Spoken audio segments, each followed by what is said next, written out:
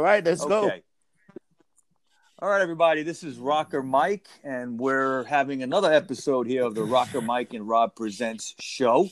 And today, Which I got to tell we you have a guys, we're 152 in Australia, and we're number 50 in Sweden. Yep. We're moving up. We're moving on up. up. This interview will put us over the top. Yeah. Definitely. But let me introduce our guest for today. It's Mr. Frank Sesich. Yeah. Frank, say hello.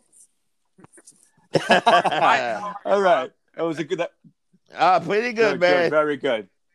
Okay, now Frank is a famous musician from, I guess you could say, almost the Midwest area, Ohio, Pennsylvania area. He played in the power pop band Blue Ash, late 60s, early 70s. Played with Mr. Stiv Bators. We're going to talk a little bit about that.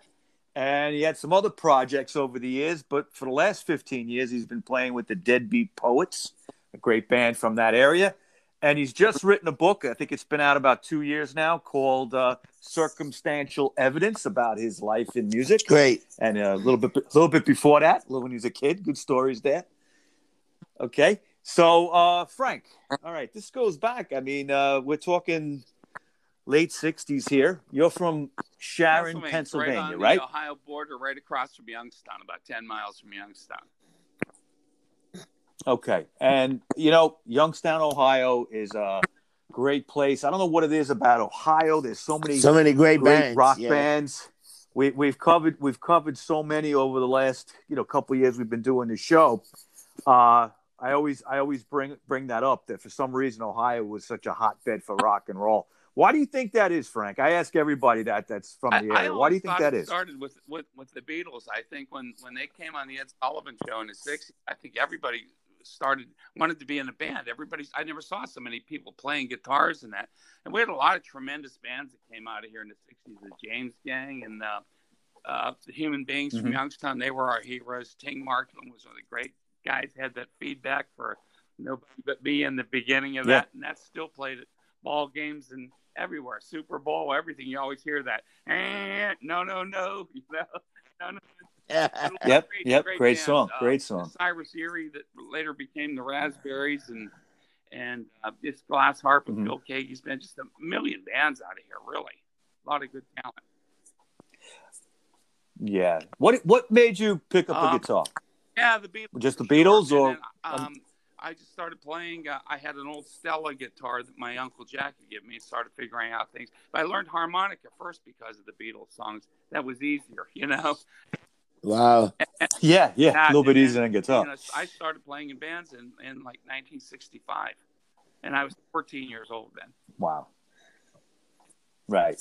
Well, yeah, I mean, the story always goes that when the Beatles came, it's like everybody wanted to be in a band. There was just garage bands like crazy. Yeah. Every block had a band, So, Frank, your first chapter is Ed Sullivan, that bastard, ruined everything. What the hell do you mean by that?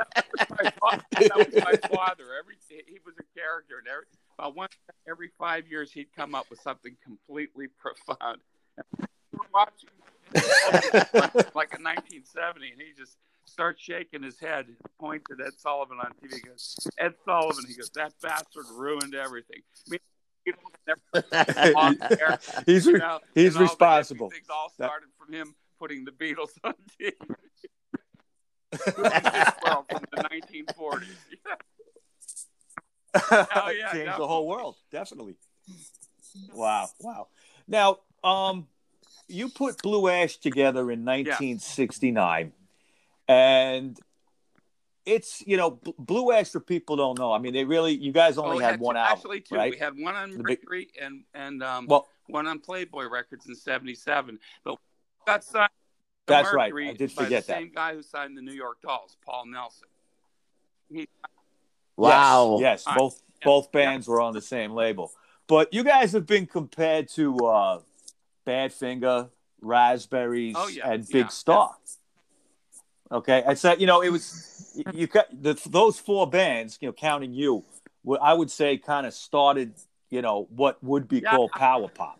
At that time, there was no name for that, right? But I definitely agree with that. Those were really the four main ones there, and Flaming Groovies too, and that.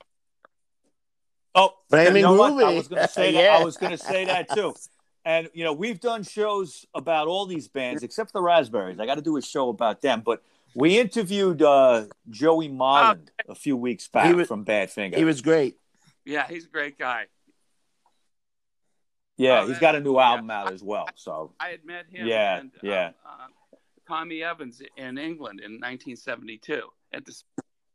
Yeah. You met Tommy? Wow. The little one of those alcoves in the bar at the Speakeasy in London. So it was pretty cool.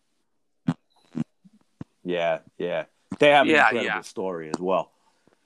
Yeah, but tell us a little bit about the early years of Blue Ash, because I know you played around for a few years before you actually got signed. We started. Right? We wanted to be a different kind of band, and we started doing about half originals at the beginning too. But we did a lot of power pop stuff in the 60s, The Who, things like that. And we just sprinkled originals in, but we got really popular in Ohio because of a DJ. Boots Bell was one of them, and they're making a movie about him now, legendary guy here. But he would get on the radio and say, you got to go see Blue Ash play. These guys are outrageous. They jump all around, great stage show. So people kept coming to see us. So we started playing a couple hundred gigs a year. We were a road band all through New York State, upstate, PA, Ohio, West Virginia, and Virginia, and got really, really popular and kept getting more and more material together. And so we went in Peppermint Studios in Youngstown, wanted to sign us to a production contract. So we went in 1972 and we made like 6 demo songs, and they sent them out to all the labels. And luckily enough, 4 labels wanted to sign us. Polydor, Mercury, MGM, and a thing was called Metro Media back then. And Paul Nelson he wanted us real bad for Mercury came down, and he's the one that signed us then. Yeah. That's fantastic. Wow. Fantastic. Was it a one record deal? It was a 2. We did the 1, and then we got another single, and we had to sell like 25,000 copies to get a second album. And we only ended up selling like 19,000 or something. So they didn't. So they wouldn't give it. They dropped you because of 6,000. It was all bean counters back then, like it is now. That was it. Then we almost got signed to Columbia and almost got signed to RCA. Almost got signed to Emperor by Nat Weiss, who had that little label, which was a great label he had there. And we ended up with Playboy though a couple of years later and did a second album with them, and then broke up around early '79. I started playing with Stiv then. He called me, and the Dead Boys were kind of filtering out. He wanted to do some power pop stuff, so we started writing songs together and Bomb Rap. Wow! Before we get into the Stiv stuff, that's going to be a big chunk here. I got to ask you, Frank, about one show that you did with Blue Ash and the Stooges. Okay, because that turns out to be the Metallic KO, and the Metallic KO album, for people who don't know, is like the final show that the Stooges did back in the 70s, obviously before they reunited back in the early 2000s. Yep. And it's a show in Michigan and Detroit where you can literally hear bottles flying and crashing around. Iggy is cursing at the audience and, getting into fights. I heard that there were like bikers in there, throwing bottles around, right? Because you could just tell there was a feeling in the air that it was going to be nuts that night. And actually, that was 10 years from the day that the Beatles were on the Ed Sullivan Show. This is February 9th, 1974. So we went on there was a band on before us. I can't remember who they were. And they said, don't go out there, There was like 4,000 people at the Michigan Palace. It's crazy. But we went out, and we always had a good following in Detroit, so we went over really good. But then, we were done, and the Stooges were coming, and you could just tell it was going to happen. And Iggy was in rare form. They carried him out to the stage. Yeah. So we stood on the side of the stage because we just wanted to see this. We knew it was going to be insane. And we're just laughing our asses off. All the ice and beer bottles and stuff going. He's back and forth, keeps threatening going to Louie. Somebody throws another bottle. Bang, another bottle hits the stage. Da-na-na-da. Wow. I had heard that. I think I read it in the Please Kill Me book.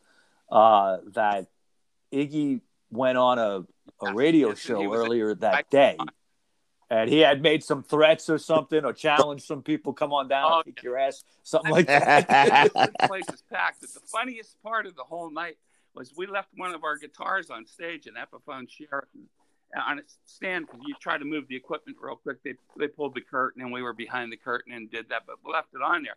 Anyway, so many eggs were hitting it that the guitar got all splattered with, yellow egg stuff. It was Jim Kenzo, our lead singer's guitar. And he never took the eggs off that. Right. He still has that guitar. I think the egg spears are still on it. He never cleaned the guitar because it was just such a classic. He never cleaned it. Night, Wow. Wow. That is amazing. That is amazing. Fantastic.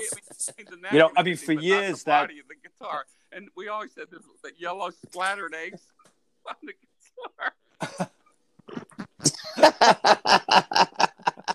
Wow. And for years that was never available. Yeah. It was only a bootleg.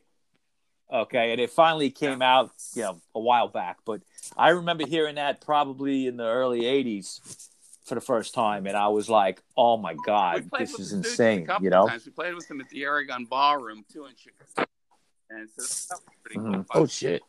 And when I was we played a couple jobs with Iggy too when it was just Iggy Pop, but yeah. Oh, yeah, definitely. Well, they were friends, right? Yeah. All right, so let's get into the Stiv Bators stuff, okay? Basically, the Dead Boys were still playing around, but they asked you to join up, right? Stiv and I started in the late 1978 doing demos, and then I went to California with them. We did some recording at Bomb, and then they were doing some Dead Boys reunion shows. I think Cheetah had booked a bunch of stuff. And Jeff Magnan didn't want to do it, so they called me, and I went up there, and then I ended up playing, a bunch of tours with them, and people were coming and going out of the band lineup, but we would sprinkle in some Stiv solo stuff in with it too. But I played with them from in the fall of 1979 until January of 1981. Right, and this was like a little bit different. Kind of Dead Boys, all right, because like you say, you were putting in some of the Stiv solo stuff, which was more like 60s garage rock inspired. Okay, and I'm a huge Dead Boys fan. I've been for years, and I have to tell you that in a bizarre moment, actually, that when Stiv died, when I found out that Stiv died, I was actually listening to Lords of the New Church. Yeah. I'll never forget that. It was 30 years ago this year. But, I was at work, and I was listening to it while I was working, and then someone called me up and was like, they said, I can't believe I'm listening to him right now. But, and also I got to tell you, is I saw you guys on the Uncle Floyd show. Wow. Uncle Floyd. Yeah, that was about 1980 or so you did that, right? There's bootlegs of it floating around YouTube all the time of us doing Cold Outside and Not That Way Anymore. But then we also did it in December of 1980. That was from the summertime. And we did stuff from the Disconnected album. But that tape's never surfaced anywhere. Boy, I don't think I saw that. But as a kid, I saw the first one with Not That Way Anymore and It's Cold Outside. And I was just like blown away as a kid. I was like, this is awesome. And it got me interested in that whole sound from the 60s. Was great. He used to have great people watch that. John Lennon used to watch it every day. David Bowie wrote that song about it. Yeah. He was a big fan. Paul Simon, they all were big fans of that show. And the Ramones were on there all the time. None of those videos, he won't let them out to the public, so I don't know what. Yeah, I don't know why. And he occasionally does these like little tours. I guess he does like comedy or whatever. And I always think of going and just asking him, like, why don't you put this stuff out there? So many people want to see it. Yeah. It was cool. Yeah. Oh, yeah, he would. Can make a lot of money. Yeah. So, okay, so you joined up with the Dead Boys. You did a couple of tours. At some point, Cheetah Chrome's out of the band, right? His wrist in December 18th. I remember the day because it was Keith Richards' birthday, and we had all gotten invited to Keith Richards' birthday party at the Roxy Roller Disco. And when we got there, Zero and Vader's Night came later. Cheetah was already there, and Keith told us that Cheetah fell on the roller skates and broke his wrist, and we were set up, so we had to get. Oh, We got wow. George Cabanis from the Hammer Damage Band that had been touring with us, and to fill in for Cheetah. And we played like the next 3 months or so without that. And then George just stayed with the band and did the solo stuff with Vaders and I too. Right. Now let me ask you, what was the fan response to some of the changes of the Dead Boys at that point? Did they accept it, or were they more like the punks? The punks didn't like it. What was the reaction? The punks? It was almost like when Dylan went, electric, but on a smaller scale. Uh-huh. But you would say stuff. But the band was really good too. So when you'd hear it live, he picked up new fans. He lost some, and of course people wanted Cheetah there. Cheetah's Cheetah. He's a legend, and he had his fans too. But people came out to see us, and we got booked everywhere. We played everywhere that year. Yeah. So how did the Disconnected? The Disconnected to make that album? We did the Erg Music War tour out in the West Coast, and we didn't end up being in that movie for, I forget why, there was some contractual. Yeah, I don't recall you in that movie. The Cramps are in that movie. That's great. Kind of contract thing. Anyway, while we were out there, Greg Shaw wanted to do the album, so he had it all set up. We went to Perspective Studios in Sun Valley, California. And it was Tom Wilson was the first guy that produced that. It's the first album he ever produced. And he ended up producing Madonna and Iggy and all these, rap bands and all this stuff. He became a famous producer. But that was the first album he ever did, was the Disconnected album. So in August or September of 1980. Okay. Right. And, Greg Shaw was going to put that out on Bomp, right? That's what he did. How did you meet Greg Shaw? I didn't meet him, but I knew him from Blue Ash days because he used to be the editor of Phonograph Record Magazine, which was second to Rolling Stone back in the early 70s. And he wrote great reviews about Blue Ash and articles and stuff, and loved the band. And so when Steve and I did the demos, he went out and played it for Greg, and Greg went nuts over it. And Steve didn't tell him I was in the band. He goes, "You know who's in this band with me?" He goes, "Oh, that's Frank Sessage." He goes, "I could tell him anywhere." So he offered us a recording contract. So we went out to California. Did It's Cold Outside, Not That Way Anymore, than the album. Right. Okay. Fantastic.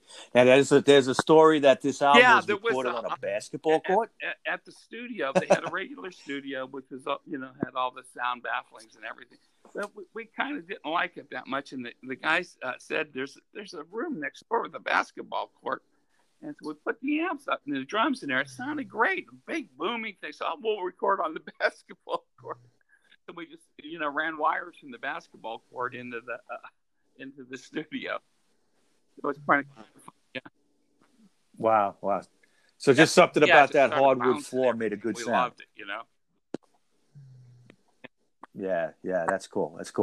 Okay, so when, Disconnected comes out, you guys toured behind that, right? One last. Okay, and everybody, everybody was, the response was pretty good from what I've heard. What was it like when you got back to New York on that tour? Steve brought Brian James over with us. He played on that whole tour with us. That tour from the Damned. Right. That was real good. But he had already gone over and recorded with the Wanderers. Steve did. Right. He made that one record with them. Time, and we didn't want to do that, and I don't think they wanted to do it either. So our band kind of just fizzled out after that. So Steve was kind of thinking he could, balance two bands. Yeah, and that's a lot. Yeah, that is hard to do. But would that end your collaboration with him? I mean, we always stayed friends, and every time the Wanderers or the Lords came, any bands that I was in, we always opened up for them, and we always stayed friends. It wasn't a bad breakup. Your friendship went back many years, right? Back to the 60s, really, right? So I was 15 years old. Right. And for everybody who wants to know more, you could check out the Danny Garcia movie, Stiv Bators, No Compromise, No Regrets, that came out last year. That was a fantastic documentary about He's doing Stiv. one on Max's Kansas City right now. Yeah. I talked to him recently. We had interviewed him earlier this year, over the summer, I think it was. And we did an interview. He was in Brazil. He was fantastic. And he mentioned to me recently, we were texting, and he's doing something about Wayne County. So I guess it's the whole Max's scene. I guess there's a great film from Paul Tashinkle. When I first started playing with the Dead Boys, from Paul Tashinkle's Inner Tube, and it's on YouTube. Inner Tube, There's 4 songs. There's Wayne County and the Rockettes there with Jerry Nolan too on the show, but 4 with the Dead Boys, and it's one of the first gigs I played with him. It's at Max's. So he said he knew about that film. Fantastic. What I love about Danny, and he seems to, every time I'm complaining about somebody needing to make a documentary about somebody, he does it. All right. I was like, when is something going to come out about Johnny Thunders? And then he comes out with that. Yeah. And then Stiv Bators, and I was like, wow, he crowdfunded a lot of that movie, I think. A lot of people put up money for that. It's funny if you that's George fantastic. Cabanis, who played in the Stiv Bators Disconnected band, he and David Clinton wrote a song called Bad Luck Charm, and it's about Johnny Thunders.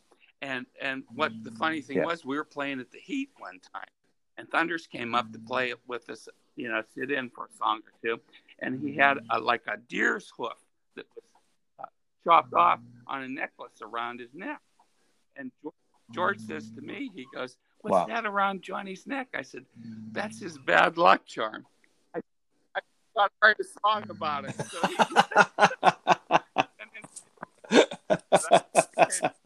That's great. That's great. Johnny was, a legend still today in the New York music scene. He's still talked about. Inspiration was the inspiration for that song, was Thunders. Right. Well, after the Bators band and that, that kind of disintegrated, and Stiv went off to be with the Wanderers and then Lords of the New Church.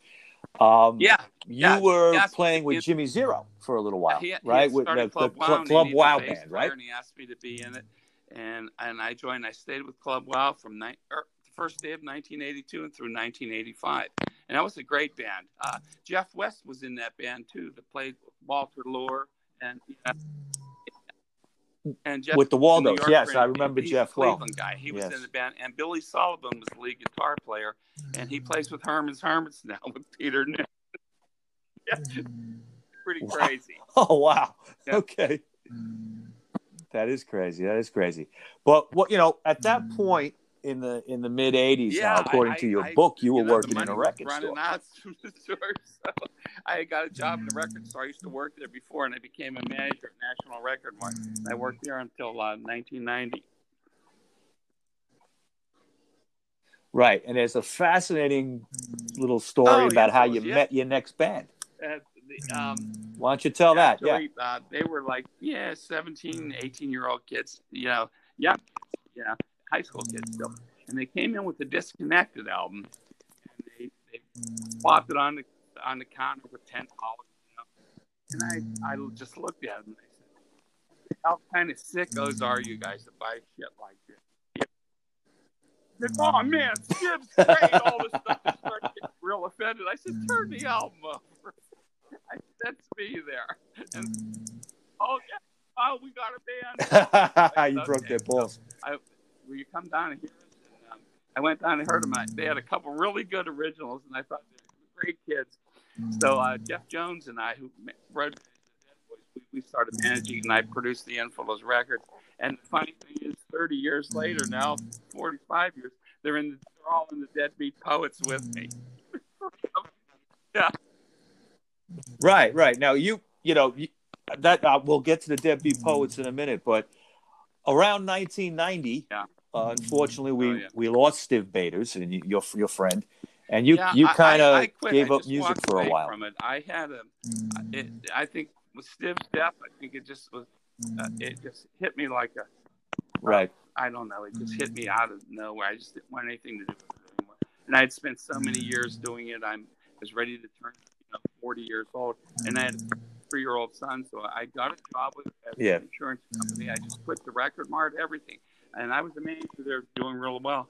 And I just spent time with him, did everything with him, coached Little League hockey, all this stuff, and never touched a guitar again for another 13 years. I started just picking up my old Gibson in one day and started, writing songs again 13 years later, and it started the Deadbeat Poets after that.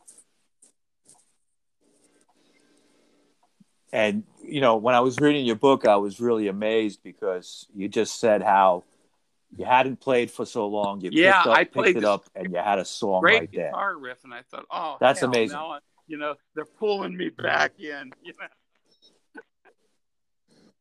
So like The Godfather, right?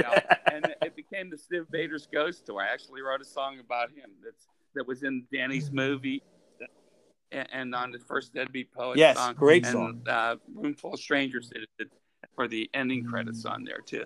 Yeah, but that was the song I wrote after I hadn't touched a guitar in 13 years. Right. But soon, now that you came back to the scene, Blue Ash would get back together, right? Getting really popular and becoming a cult thing. And people were, wanting to book the band and wanting to reissue things. Not Lame put out a 2-CD set in 2004 with 44 unreleased songs. I went over to Peppermint, where I was telling you earlier, we had the production contract, and they had over 219 recordings of Blue Ash. So all these things just started coming out in Spain and everywhere else. So we got together and did some shows, did a lot of great shows, and had a lot of fun with it. And we're still doing it. We're in the middle of recording another Blue Ash album right now. And we got 8 songs that Jim Kent and myself, he's the lead singer, and the Deadbeat Poets backing it on doing it. And we got 8 songs. I think it's some of the best stuff we've ever done. But with the COVID coming now, we've had to stop on it. But we'll start up again. Things, clear up here. You think you might have something out next year or maybe 2022? We only need to do 2 or 3 more songs, so. Hopefully. Okay. Oh, well, make sure when you're ready, you let me know, because we'll start plugging it for you. Kenzer and everything, we'll have a good show. Yeah. Right. Yeah, definitely. Okay, so the Deadbeat Poets now, you got quite a discography there. 2007's Notes from the Underground was the first one. Yes. That's the one with the subway train cover, right? Yes, love that album cover.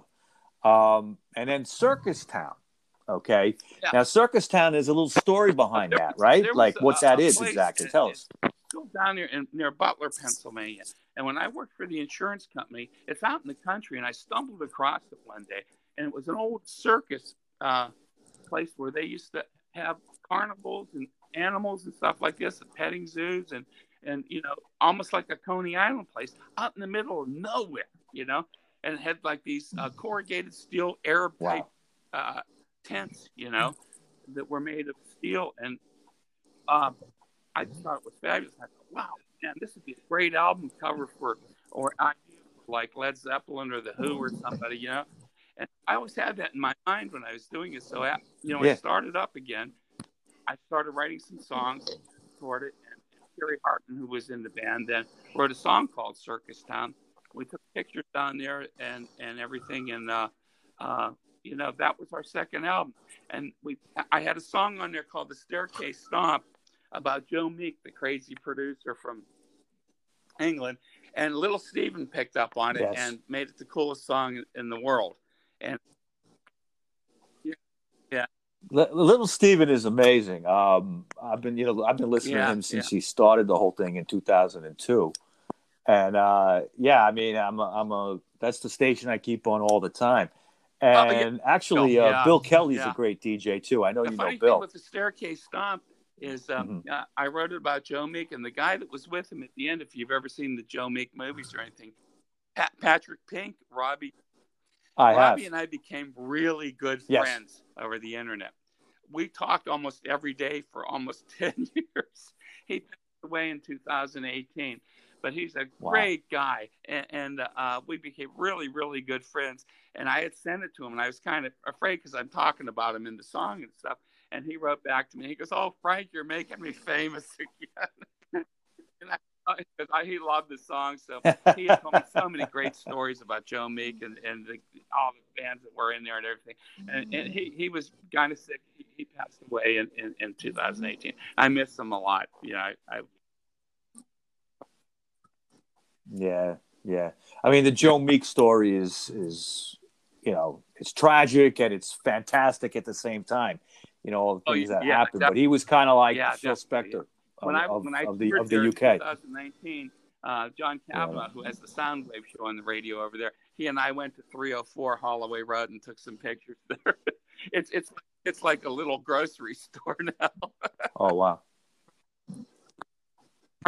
They didn't keep it like anything. They made it something honorary memorial bench there. If you want to go on my site, you can. Go into the photos with the UK tour, and you can see us at the bench there.